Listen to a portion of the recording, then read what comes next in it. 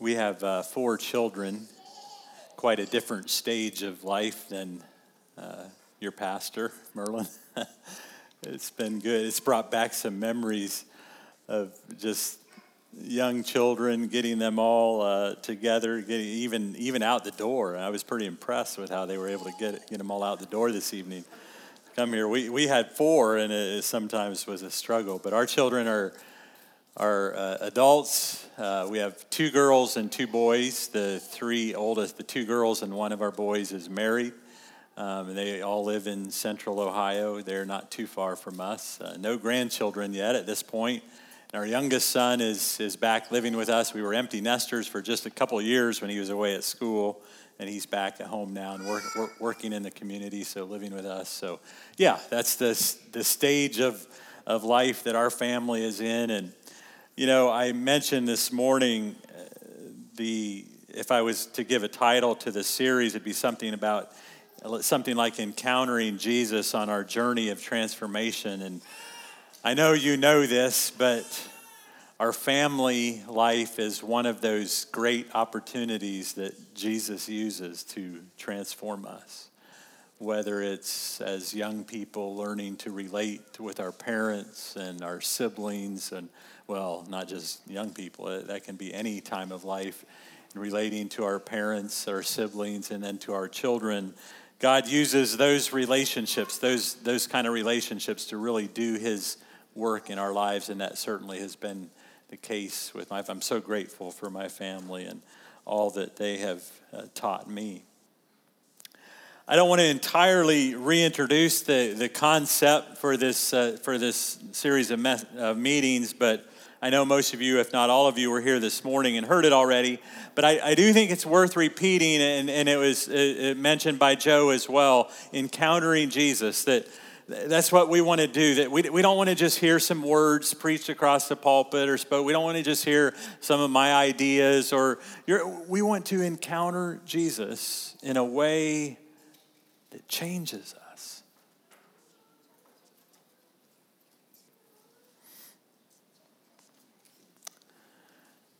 Encountering Jesus on our journey of transformation. This evening,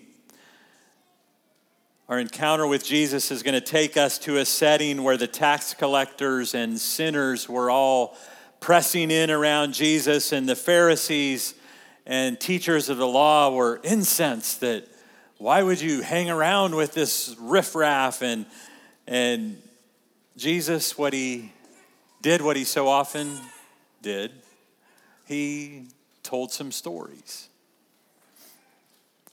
I love stories. I love reading stories. I love watching stories. There's something about a story that drives a point home with me. I don't know if that's true of all of you. But Jesus taught with stories, and I hear sometimes people say, "Oh, we can't too many stories in a sermon, as we need to get to the meat." And I'm there. I'm not a fan of shallow sermons by any stretch, but I recognize in my own life that often it's a truth that I learn in a story that really sticks with me, that really sinks in, that really finds root. And I think that's why Jesus told stories at some of the strangest times when, in this case, he has this opportunity, to reprimand him or whatever it might be, but he tells a story. He tells some stories. Luke chapter 15. So turn with me to Luke chapter 15.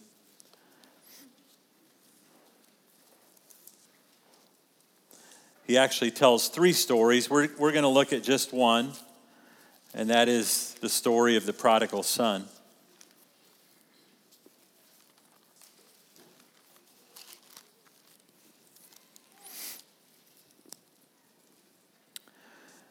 And often when we hear the story of the prodigal son, it gets a lot of attention. It really does. And often when we talk about the story of the prodigal son, our focus is on the prodigal himself, and there's certainly lessons to be learned there.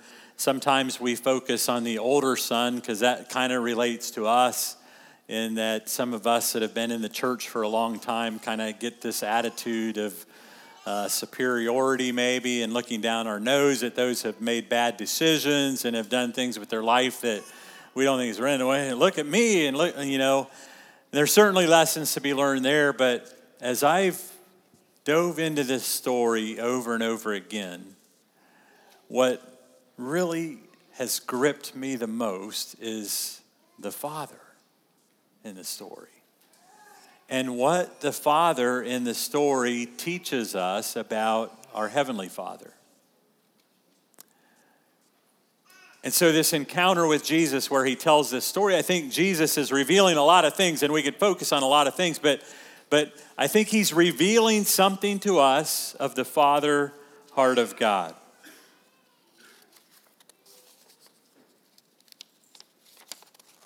So I'm going to start reading actually at verse 11. We will not read the first two stories. Jesus continued, "There was a man who had 2 sons. The younger one said to his father, 'Father, give me my share of the estate.' So he divided his property between them. Not long after that, the younger son got together all he had, set off for a distant country, and there squandered his wealth in wild living. After he had spent everything, there was severe famine in that whole country, and he began to be in need. So he went and hired himself out to a citizen of the country who sent him to the fields to feed pigs. He longed to fill his stomach with the pods that the pigs were eating, but no one gave him anything. When he came to his senses, he said, 'How many of my father's hired men have food to spare? And here I am starving to death. I will set out and go back to my father and say to him, Father, I have sinned against heaven and against you. I am no longer worthy to be called your son. Make me like one of your hired men.' So he got up and he went to his father. But while he was still a long way off, his father saw him and was filled with compassion for him. He ran to his son, threw his arms around him, and kissed him. The son said to him, Father, I have sinned against heaven and against you. I am no longer worthy to be called your son. But the father said to his servants, Quick, bring the best robe and put it on him. Put a ring on his finger and sandals on his feet. Bring the fatted calf and kill it. Let's have a feast and celebrate, for this son of mine was dead and is alive again. He was lost and is found.' So they began to celebrate." Oh God, once again this evening as we reflect on your word, may your truth land on our ears, our hearts, and our minds in a way that changes us, that turns us to a new direction. We thank you. Now, I want to say before we get too far into this, that we're going to see a picture of the Father in this story that is filled with compassion, with mercy. I'm not trying to say that this is the whole picture of God. We really hit it in our Sunday school class this morning. We really hit it, this thing of God being just and how he views sin and how he deals with sin. And that's a really important part of the nature of God that we have to grapple with. But there's also another part of God. And one of the things that strikes me so much about it's what makes the mercy of God stunning is the justice of God, the holiness of God. That God could in his mercy forgive us. Wow. So we struggle as people to figure out how do these two things fit together. Because we tend to have mercy people and justice people. Either they're the harsh, the mercy, and we can't quite figure out how to bring grace and truth together in the perfect way that God does. But he does. Well, let's get to the story here, to the picture. In this story, the younger son demands to receive his inheritance. His father's still alive. Now, according to Jewish law, a father who would have 2 sons, the older son would get a double portion. So if there was just these two sons, and maybe there was more, but in this story, it sounds like there's two sons. The older son would get 2/3, the younger son 1/3. So the son comes to his dad and say, hey, I know you're still alive, but I want my inheritance. And we think, how absolutely rude. How could this son do this?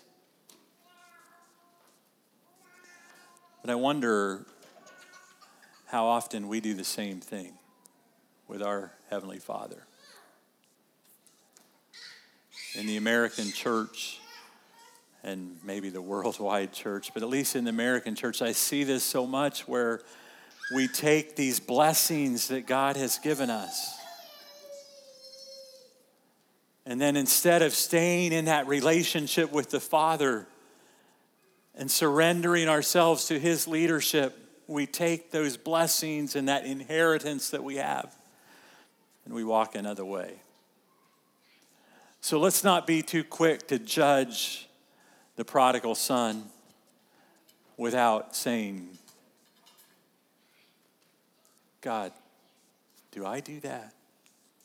Do I demand my inheritance from you? And then turn around and walk out the door. I don't know how his father did it in this story, how he got together in some amount of time, 1/3 of his wealth or whatever this son's portion of the inheritance was, if he had to sell some things, liquidate some, I don't know. But the son gets it and takes off. He goes out the door. And here's the first thing that surprises us about the father is he lets him go. He lets him go. God loves you enough to let you go.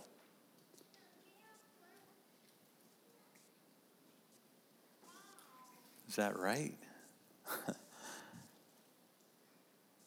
Surprises me about the Father. Not only does he let him go, he doesn't pursue him. He doesn't go track him down. As far as we know, he doesn't even try to get in contact with him. The Father lets him go. And wait, this is a picture of our Heavenly Father? And doesn't that contradict the two stories before it that represent that a lost person is worth an all-out search? So how can this be? The stories are different, though. The first one is about a lost sheep.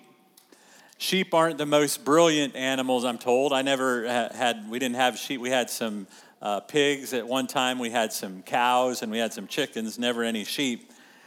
But I'm told they're not the brightest of animals, and this would not be abnormal to wander off and get lost. And I don't know. I don't know what exactly this represents, but perhaps it represents someone who wanders off carelessly, not paying attention, not intentionally, but carelessly, and God, the Father, goes after them and says.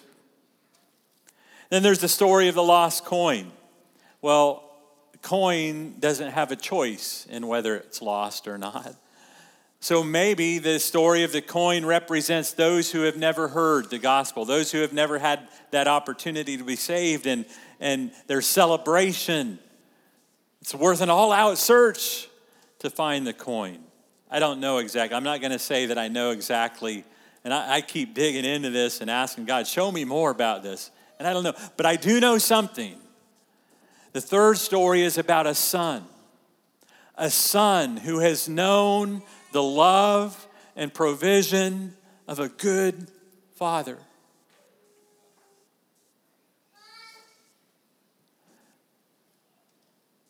That's me and you. I believe the son represents me and you. Anyone who has experienced the love and provision of being a child of God. And while it breaks his heart when it happens, he is a loving father who will let you walk away from fellowship with him. Now, we could get into a whole nother debate about eternal security and the security of the believers, and we're not going to do that this morning or this evening. But the reality is that God will allow you to walk away from fellowship with him if you choose to do that. And probably all of us have some pain as we think about someone we know in our lives who has chosen to do that. The Bible says that God will never leave you or forsake you. It says that Satan cannot snatch you out of his hand. But it's clear as we look at Scripture and as we also experience in our own lives that we are able to walk out of fellowship with him if we choose to do that. The prodigal son left the presence and the favor of his father, and his father let him go. And the heavenly Father does that too. Why? Why would the father of the prodigal just let him go? Why would he let his son take advantage of him like that? Why would he not at least lecture him and tell him, this is all that's going to happen to you, don't do this? Why didn't he put his foot down and say, I'm the boss here, this is not going to happen? One of the surprising things about God, our Heavenly Father, disturbing for some people, is his refusal to step in and stop people anytime they're going to make a wrong choice. Why doesn't God do something about the evil in the world? Why doesn't he stop people from hurting each other? Why doesn't he step in and stop it when our loved ones are about to do something wrong? Why didn't he stop the man and the woman in the church that we pastored in Florida? The woman was a mentor to my wife in parenting. The husband was probably my best friend in the church, a partner in ministry. Why, when he stopped, when they walked away from each other, when they separated themselves from us and from the church, and more importantly, when they separated themselves from God, why wouldn't he step in and stop?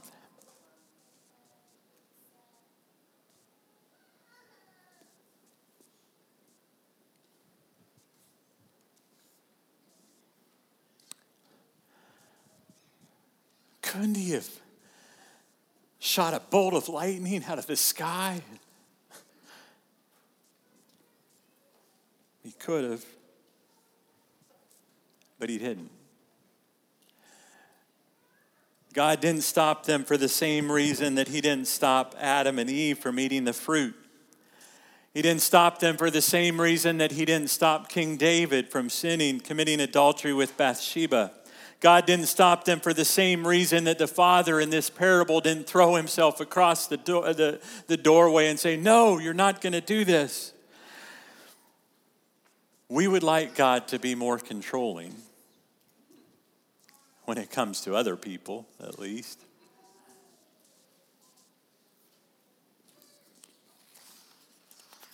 We would like him to stop people from walking away from fellowship with him. However, God knows that the moment that he forces us to do his will,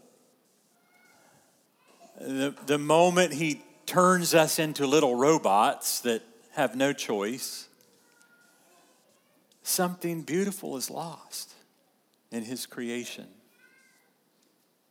The power of our obedience is diminished. If, on the other hand, we do the will of God willingly, out of a willing heart, we surrender our lives to him, we obey his voice, we delight the passionate heart of the Father. The awesome gift of free will that God has given us, it's an expression of his passionate heart. Our Heavenly Father doesn't want us to serve him out of some sense of duty or wind us up like little robot toys and say, now go. I think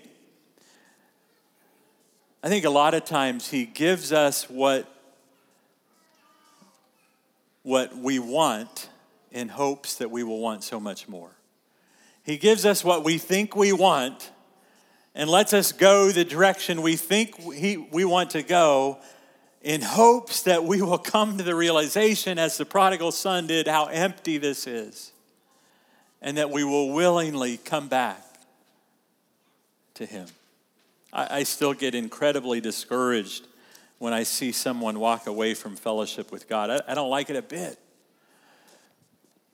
The couple I mentioned was years ago now, and it still tears my heart when I talk about it. But I have a little bit different perspective than I used to. And that is that as disappointing as it might be, the fact that we have a choice whether to walk in fellowship with God or to walk away from fellowship with God tells us something about the passionate heart of our Father. God loves you enough to let you go, but that's not the end of the story. See, God loves you enough to run towards you when you return. The wayward son didn't fare so well away from home. It was fun for a while. Jesus put it this way: he squandered his wealth in wild living. With a pocket full of money, he headed to the bars and the casinos, strip clubs, whatever it might have been, and blew all his funds. And before he could turn around, it was gone. I worked with a guy like that once. It was out of high school. I had this summer job working for a landscaping company in Iowa City, Iowa. Quality Care. I had this buddy there he was not on my crew, but on one of the other crews, and we got paid once a month. And this particular Monday, we came into work, the crews are getting ready to go out, and this guy's not there. Oh, where is he? Well, we went on our way, got back to the shop later that day, found out that about middle of the morning, he had called the boss and said, can you send somebody to Cedar Rapids to pick me up? Now, Cedar Rapids is about 35 miles away. He had taken his car. He had no car anymore. He had cashed his paycheck. That was all gone. He had nothing. Back then, it wasn't really cell phones. I guess he must have called from a payphone. It was gone. He blew it in one weekend, an entire month's pay. Similar to the prodigal son here. He blew it. What's he going to do? He ends up in a pig pen slopping hogs. Jesus said he came to his senses and realized a servant in his house, his father's house, had it better than he did. At least his father's farm hands got 3 meals a day, and he couldn't even eat the corn cobs that the pigs were eating. So he finally reaches this point of desperation and realization that, I had it so much better in my father's house. How would his father receive him? Now, scholars have found some stories from tradition at that time that were actually similar. And I went on and Googled to try to find these stories and found one that Jewish rabbis had taught. It was not the same story, but similar in that a son had rejected his faith and walked away from his family and realized later that he had done wrong and came back. But in that story, the father said, no, you're dead to me. So I imagine as Jesus is telling the story to the Pharisees and those around, and he starts talking about this son who, did not respect his father and walked away, they probably thought, we know how this story ends. The son comes back and the father crosses his arms and says, you made your bed. Lie in it. But that's not what happened. Jesus tells him this story, and he puts this twist on it, and he says that the father, rather than having that attitude, had a totally different response. See, his heart was broken when his son left, and while he didn't chase him down, while he didn't stop him from going, he must have been watching for him. In Jesus' story, it says that he saw him coming from a long way off. So I just try to imagine what that might have been. I don't know, maybe every evening, what did the father do? But go out and look down the road, wondering where his son was. Would he ever come back? One evening, he sees this scruffy figure off in the distance. Scripture says he was a long way off. Could it be his son? But no, his son always walked with a spring in his step. But maybe, no, this guy looked dirty and filthy. His son always wore the best clothes. But as he continued to look, there was something about the figure that he recognized. And the father realizes it's his son. And he did an amazing thing. In Jesus' story, he says the father ran to meet him. While he was still a long way off, his father saw him. He was filled with compassion, and he ran to his son, threw his arms around him, and kissed him. Now think about this. In Jewish culture, men wore long robes. Men wearing long robes, especially older men wearing long robes, they don't run. I mean, he would have to hike the hem of his robe up, and can't you just see that with this handful of robe in his hand, and he's running toward his son, undignified as it might be. And it says he kisses him. In the Greek there, he keeps on kissing him. I think we would say he smothered him with kisses. Here's his son who had come out of the pig pen, covered with filth. What a mess.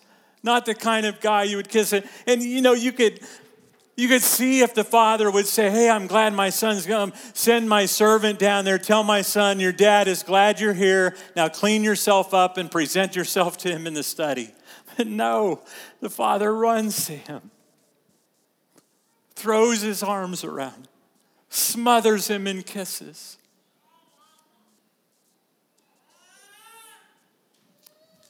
And that's a picture of our Heavenly Father, Creator of the universe, welcomes you in the same way just as you are.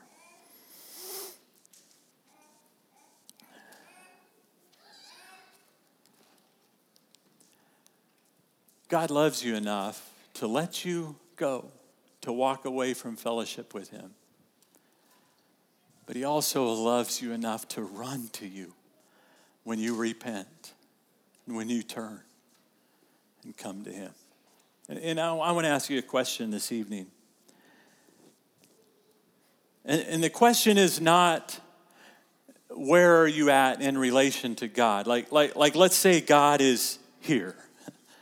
And my question is not, are you right here or way over here? My question is, which way are you turning?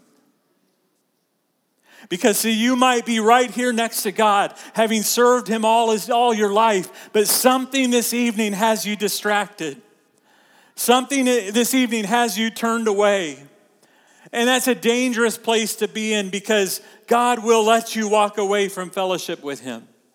On the other hand, you might be off the map away from Him. But if you're turned to Him, you're saying, Father, I repent, I return, He runs to you.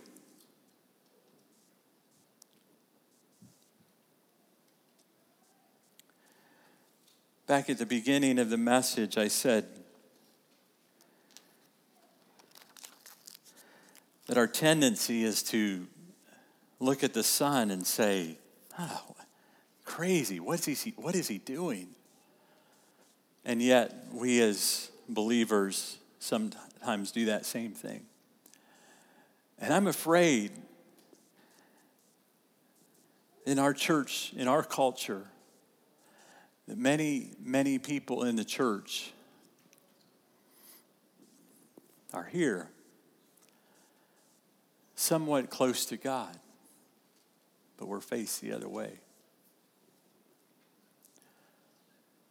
Other things have our attention, whether it's wealth, whether it's pleasure, whether it's good things. Sometimes even our family.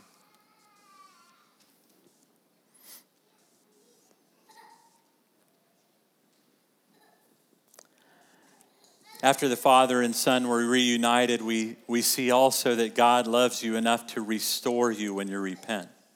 The Son said some important things. 2 of his statements were right on. 1 of them was wrong. In verse 21, the Son says, I have sinned against heaven. That was right.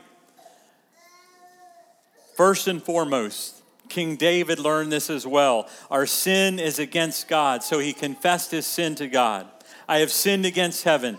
Second, he confessed to his father, and I have sinned against you. And right again, one of the hardest things that for any of us to say is, I was wrong. I have sinned. Will you forgive me? But that's what the son was saying. But look at the third statement. He says, I am no longer worthy to be called your son. And that sounds good on the surface. It sounds humble, okay? But he's missing it. He never did anything to deserve to be called his father's son. There's nothing that I did to be called the son of John L. Hirschberger. I was just his son. And so his father says, no, you don't understand it. I can't look at you as a servant. You are my son. It's not about our worthiness. It's about the grace of God. When his son returned and repented, the father refused to even entertain the idea that his son would be a servant. Immediately, the father commanded his servants to bring the best robe. He took that beautiful robe and lovingly placed it around his son, covering all the filth and dirt of his sinful past. And what a great image that is of God taking his robe of righteousness and putting it around us, covering that sin and filth from the past. The robe represents a restoration of righteousness. Sons often wore family rings that had the family seal engraved on it. Stamping the ring in wax and it was like a signature. The son probably had left with a ring and maybe pawned it off, who knows. But anyway, the father puts a new ring on his finger, symbolizing his full authority as a family member, a member of the family. The father restores us when we repent. The ring represents a restoration of authority. Slaves didn't wear shoes, but sons did. So the father had sandals put on his son's feet. Our high school choir sang a song, All God's Children Got Shoes. It was an old Negro spiritual. And that actually comes from this story. All God's children got shoes. Saying slaves didn't wear shoes, but children, sons, wore shoes. So the shoes represent a restoration of privilege of a son. And then there's the barbecue, the icing on the cake. The father commanded his to kill a fattened calf, and so they could celebrate and feast, and that kind of thing was reserved for special occasions. And oh boy, was this a special occasion! I wonder if the father hadn't been fattening up a calf for just such an occasion. The barbecue represents a restoration of joy. Everything that the son left looking for, he found back in his father's house.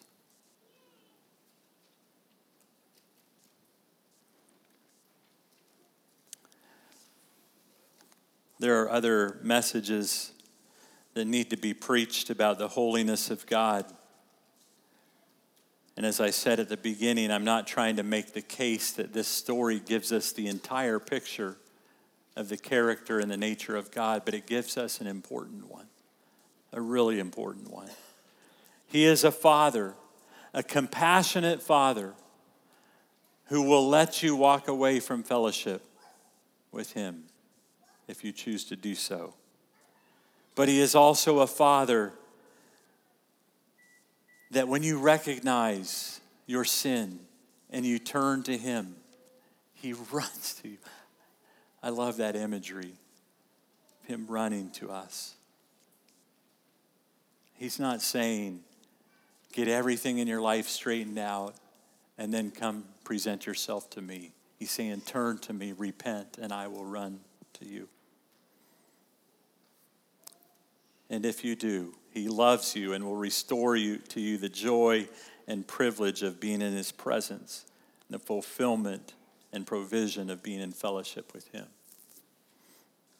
As we close this evening, there's kind of two levels that I want to talk about just a bit. One, you might be in that story somewhere. You might recognize in yourself that you've walked away and you need to turn back to God. But there's another piece that I want to talk about, and that is for you as a church as you think about your community and ministering in your community. There's many, many, many prodigals in your community. And what posture will you take as a church? What posture will you take as a church? Well, one, you can't go beat him over the head and say, get right with God, and. But there's also a tendency in our church to have this idea of clean yourself up, get yourself right, and then come present yourself to me. Oh, can we be a church that if we even see that turn in someone's life, if they even turn to look back to God, that we run to them? That we run to them.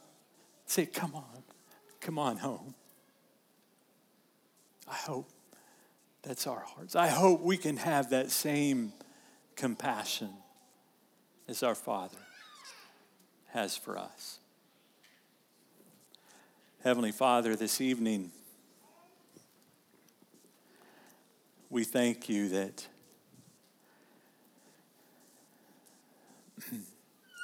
you love us so much that when we turn to you, you run to us. And Lord, we recognize not a single one of us would be sitting here in this church unless you had received us so willingly, so openly. Father, we recognize that there are many more people in our community, in our surroundings, that are sons and daughters that you're calling back home. Father, give us your eyes. Give us your eyes. Just as this dad in this story stood and watched for his son to come home, give us those eyes. Oh, Lord, we get so busy. We get so busy doing church. We get so busy doing things. And I pray, God, this evening that you would give us your eyes, that we would be looking.